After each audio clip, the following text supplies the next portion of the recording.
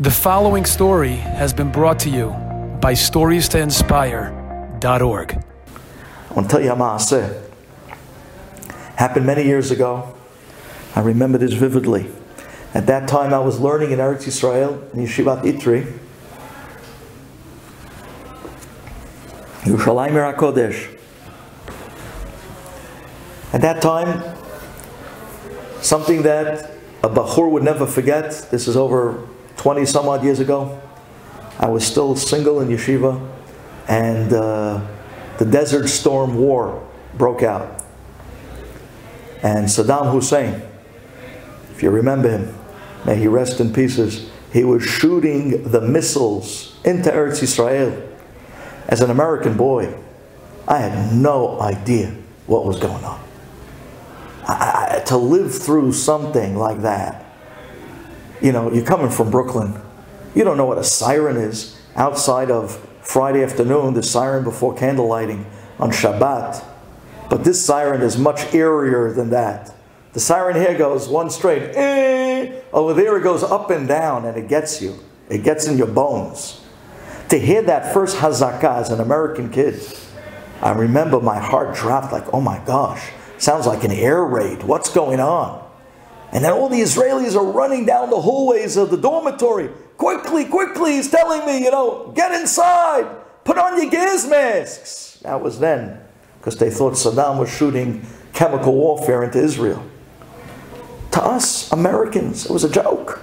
We didn't know what to make of it. We were young. We were foolish. Right before January 15th, right before the war began, the Israeli government sent down a guy from the army to come to the yeshiva and to teach the kvutza of Americans how to put on a gas mask, how to put the gas mask together, how to put the filter on the front, how to unleash the filter and get it active, how to adjust, what to do, what not to do, basically to give a demonstration for gas masks. So we all came together. I remember it was Bein Hasdarim, right after lunch. They gathered us together outside the yeshiva in this big grassy area. They handed us this box. They told us to open up the box and take out the gas masks. And they started giving us this whole demonstration. And we were taught piece by piece how to assemble and then take apart the gas mask. How to fix the filter if it breaks. How to replace the filter with another filter. But to us, we were kids. To us it was a joke. So you know what guys do. They put on the gas mask. One guy lays down on the floor like this. The other guy starts putting his hand on it. They're taking pictures, sending it home. We thought it was funny. We were 17, 18 years old. But the guy that they sent down from the IDF, he did not think it was funny at all.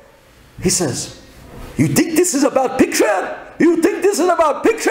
I mean, the guy lost it on us. He understood what's going to happen and what's coming. We had no clue. We had about 17 guys all laying out on our backs in the grass with the gas masks on, taking aerial photos, sending it home to our parents, thinking it was the funniest thing in the world. It was like a picture from a movie, you know what? And these guys looked at us. Amerikaim, Meshugaim, these guys are crazy. What are they doing? What, it's a joke? We had no idea what war was. We had no idea. But then that first siren, oh, I remember it. Oh, do I remember that first siren? My heart, I'm telling you. We ran to the rooms. We sealed up the Cheder Atum. We sealed up the rooms so that there shouldn't be any air coming in case there was chemical. We put on the gas mask. We pull out the Tehillim. We started shuckling the Tehillim. We were told to put out the lights. Till today I'm not sure why, but we put out the lights. We were told to bring down the trissim. You remember the tris in Israel? Everyone loves the tris. It's the best thing to sleep in the afternoon with. We brought down the trissim. The tris comes down. It's like a wall up against the glass. In case the missile hits, the glass goes everywhere. The tris saves you from the glass shatter. I mean, this was an experience for an 18-year-old American kid who grew up with cartoons. I mean, this is not a joke. This is the real deal. I'll never forget, during that war, I was on an Egged bus coming back to yeshiva, and the sirens went off. And I didn't know that there's this law that in the middle of Hazakah, middle of the sirens, the buses, by law, are required to stop, no matter where they are. They have to pull over, stop. They cannot move until the siren goes off. I want to tell you something. I was on one of those buses. I was on the bus on the way back to Itri. The siren starts going. Everyone starts screaming, Nahag, Nahag, Hazakah. Like you can't hear it.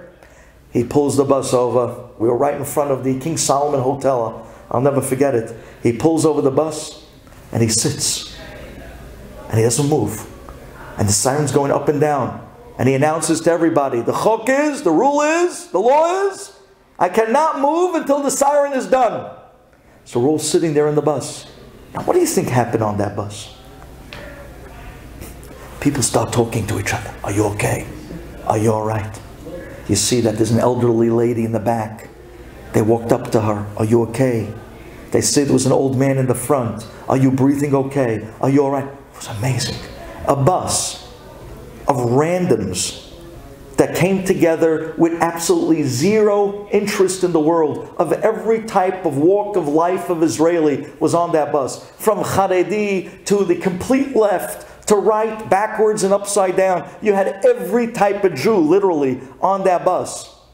And when we first came on the bus, not even to say a hello to another person, not even to make eye contact to that person.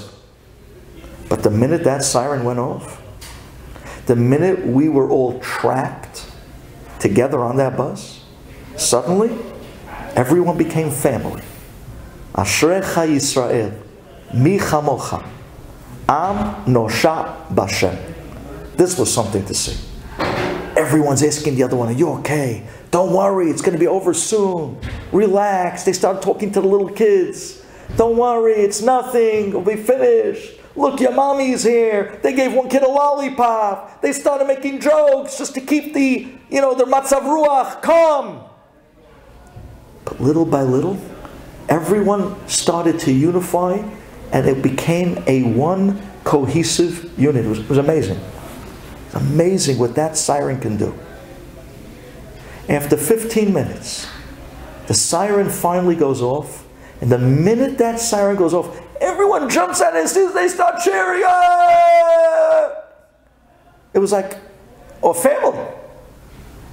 Would you believe me?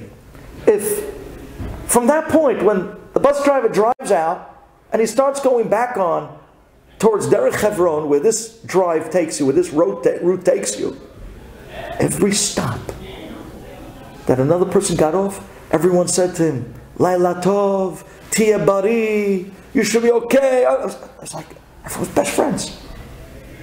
Best friends. Now before that siren, if somebody would get off, they would give him a dirty look like, what's taking you so long? How come you're keeping the doors open? How come you're being ma'akevas? You're delaying us. Yalla, oof, go, get out of here already. All of a sudden now, every person that got off after that siren, they got this family escort down the steps, and everyone's giving him, be well, Hazal Baruch, be good, everything should be good with you, and they give him berachot. Hashem wants something. Maybe it's not the siren that he wants. Maybe it's not the war he wants. But maybe it's the result. What happened to my kids? What happened to you, Klal Yisrael? How many years did we suffer with this sinat chinam? How much does Borei Olam have to do to keep bringing us and navigating us back to each other? How much does he have to do? You want to hear an amazing story? In Desert Storm at that time. And the reason why I'm telling you these stories is because that was the experiences I had when Israel went to war, similar to where they're entering now. With the rockets, with the sirens, with the country on the brink. It's very different when you're there and you experience it. Tonight I told my wife, I'm going. After I saw that clip of the soldiers dancing and hyping them up and firing them up, I said, Naomi, I belong there. I belong there. And she says, you belong right here. I said, no, I belong there. I'm going there. I got my first shot. I'm waiting for the second shot. I'm out of here. I'm going there. She says, you're not going anywhere. El Al just canceled all their flights. I said, what do you mean? I just heard a bunch of Hatzalah guys just went today to Eretz Yisrael to help out. She says, yeah, you're not Hatzalah. I said, I'll learn. I'll do whatever I got to do. I'm going. I belong there with them. Those are my people. There's where we're needed. Let's go.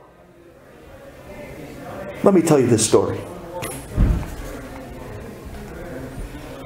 So it was a middle desert storm. And there was a bus that was coming back from Tel Aviv on its way up to Yerushalayim. As he's coming up to Yerushalayim, a siren goes off. Now, this bus was on a highway. Very hard to pull over on the side of a highway, especially if you know the highway that leads into Knisat Ha'ir of Yerushalayim. It's very hilly, very windy, and very mesukan. So what did this driver do? He pulled off in the exit right before Knisat Ha'ir, which is the area of Mevaseret Zion over there. He pulled up into that exit. He actually entered Mevaseret Zion, and he pulled up right in front of the first government building, the Iriyah. He said, Rabotai, Chevre, let's go, everyone off. They opened the doors. Everyone went inside the building, the Iriyah, because this was the beginning of the war, when they still didn't know what to wait for, because they were worried about chemical warfare, and all these people on the bus did not have their gas masks, so you don't want to keep them on the bus. So he's mishachrer everyone. He said, everybody off the bus, into the Iriyah, go downstairs. Every Israeli government building is built, very interesting, with a bunker in the basement. It's like part of the schematics of every government building.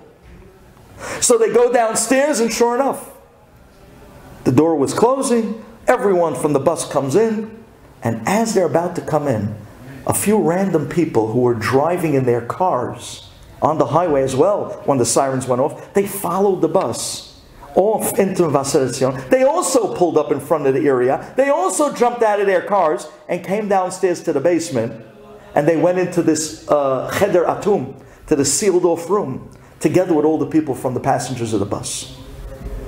The room is dark. The last guy comes pushing the door in, he gets in, they close it behind him, and they start sealing it up with all the sealing that they used to do. They used to seal it up, the doors, that there should be no chemicals coming through. And they all sat there together in silence. No one could really see each other much. It was a dark basement. And then one guy turns around and leans over, and he elbows right up against another guy that was sitting next to him on the floor. One guy from the car sitting next to another guy from the bus. And then all of a sudden, everybody in the basement hears, Tzvika, ze ata? Chaim, ze ata? Wallah, Tzvika, mata, ech, ma. These two guys, they jump up. They make sure it's each other in the dark. They realize that it is each other. They jump on each other. They hug each other. And they start crying. Now, this is wild. It was enough to be on the bus. Sirens, off the highway, Mevaseret Zion, into the building's basement, leaning and sealing up the walls. I mean, wow. But now, wow, it comes with entertainment. Two guys, random, one guy from the bus, the other guy from a car, happened to have got off the highway at the same time, up to the same building at the same time, down to the same sealed room, and the room was sealed off with them locked inside, leaning up against each other. He could have sat on one side of the room. The other guy could have sat on the other side of the room. In the dark, they would never have seen each other. But somehow or other, they ended up shoulder to shoulder to turn around and even in the dark, look each other in the eye and say, Tzvika, Chaim, ma ta oseh po? Ech ze kara? How did this happen? And they start crying on each other's shoulders. After a few minutes, they calm down and they come to, and people start to inquire, and they start asking, what happened? Who is he? Who are you? What happened here? And they both break down crying. And they say 20 years ago, these two brothers had a business together. And somehow or other family members got involved. And suddenly two brothers, who were brothers, best friends for life, who built a successful business, but little by little, the wives got involved, family members got involved, people started giving opinions. How come he's drawing out more than you're drawing? How come he just built a new house and you didn't build a house? How come he's driving, you're not driving? How come? Little by little, their buttons were pushed. And sure enough, two brothers that grew up as best friends their entire life, from cradle and up, were ripped apart in such hatred that they divided the business and they never spoke to each other again. Their kids got married. Their children grew up. And nobody went to each other's smachot. And nobody would look at each other. Not chagim, not yamim tovim, not high holidays. Their children's weddings, their children's bar mitzvahs. And this brother would never look at the other brother's face. These two families would never attend anything ripped apart until the siren came. And Borei Olam put one brother on a bus. Unbelievable. And the other brother in a car. And had them both, so to speak, somehow coincidentally driving together on the same highway as they're coming up to the exit of Mivaseret Zion. And just then Borei Olam pulls the siren. And he has both of them drive off onto the exit, coming up to that building and locking these two brothers shoulder by shoulder together in a sealed off room, and says, Borei Olam, enough. Every time you hear the siren go off, it's Borei Olam's voice, Kivyachol, that's screaming, enough. Enough, Klal Yisrael. Enough. Let's go home. We can end this. We can end this. What do I have to do to bring you together? How much do I have to do to bring you together? What do I have to do? Mamish, I have to start wars. I have to bring in thousands of rockets. I have to make hazakot just to tie the two of you together and make you look at each other whether you like it or not. Wow. It's not about the siren of the war. It's about the amazing result. Many times, Hashem puts people in positions that look very scary, just in order to save them, to bring back a result that was unimaginable. How does he bring out the wow result? How does he move people? How does he blow you away? Well, first he has to bring out the drama. First he has to bring out the ba'aya. First, chas v'shalom, he has to make things look very dark and difficult, very dreary, very scary. But the whole thing was only a springboard, a hechatimsa, just to save you, so that when he saves you, he puts into your head, I'm the only one that can help you. I'm the only one that can save you. And I want from you something. I want the result. I want you back together again. Start talking to your brother. Start talking to your sister. Life is too short. Go back and bring them home together. This is what he is crying out. When you hear those sirens, Kivyachol, that's the voice of Shamayim. It's today's bat kol that screams, no! How much more? What is it going to take to put you together? You know, it's no, enough already. Come back together so we can end this. Reb Chaim Volozhiner, the great Reb Chaim Volozhiner, the one that taught us the Segula of all Segulot, and Segula Gidola Mizu, he writes in Nefesh HaChaim, the famous Segula from En Od Milavado, that if a Jew closes his eyes And he says, Nachamal, again and again, En od milvado. No one's in control but Hashem. Only Hashem is in control. Only Hashem could save. Only Hashem could help. I'm in Hashem's hands. I'm avatul myself completely to only Borei Olam. I'm relying on you, Abba. Ani somech alecha, rak alecha. Ani boteach becha, Abba. Ani batuach that you're going to help me. Ani batuach that you're saving me. Says the Nefesh HaChaim, this is the greatest segula that a Jew has, to be saved from any problem he has. Because then he becomes untouchable. Because then he places himself biyadayim shel Abba, and no one's hands can come near him. No one. No one. Nobody. Reb Chaim Volozhin himself was traveling to the Gaon, and he was going through a forest. And these bandits, they jumped him. They took everything. They took his clothing. They took his purse. They took his money. They took everything he had on him. They tied him to the tree. And they told him, we're going out for one more robbery. And that's going to be the last robbery for the day. We're going to come back and we're going to kill you. And they leave him with nothing. Tied to the tree. Chaim Volozhin, we're talking about the Talmud Muvak of the Vilna Gaon. Chaim closes his eyes and he starts saying, Hashem, these robbers, they have no strength. They're nothing. En od milvado. En od milvado. You sent the robbers. You took the money. You did everything. Thank you. Thank you for everything you did. I'm in your hands. Everything is from you. The robbers are from you. Everything is from you. I'm here. And you can save me. And they can't touch me. And I'm relying only on you to save me. En od milvado. No chabal. En od milvado. Again. And he did it again and again. A few minutes later, the bandits come back.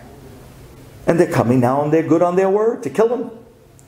And just then, as they're about to do what they wanted to do, another group of bandits come running from the other side of the forest. And they ambush this group of bandits. And they take all the booty and all the spoils and all the money and all the genevot. And you know, it's easy. When Hagoiniv min Haganev, you know what I mean? You're able to take the whole day's works load. Instead of knocking off one guy, you knock off the group. You get 10 guys. They knocked off the whole group. They killed them all. They come back now. They see Reb Chaim Volozhin, an old rabbi, tied to the tree. They cut him loose. They see there's nothing on him. They say to him, what was yours? He says, that arnak is mine. Those clothing are mine. They said, we have enough from our spoils. Take what you have and go. Reb Chaim went, he took his, exactly the way he came, is exactly the way he left. Says Reb Chaim, sometimes the Ribbono Shel Olam brings about the robber in order to bring out the result. Sometimes I got to bring out the robber in order to show you that I am the only one that can save you from robbers.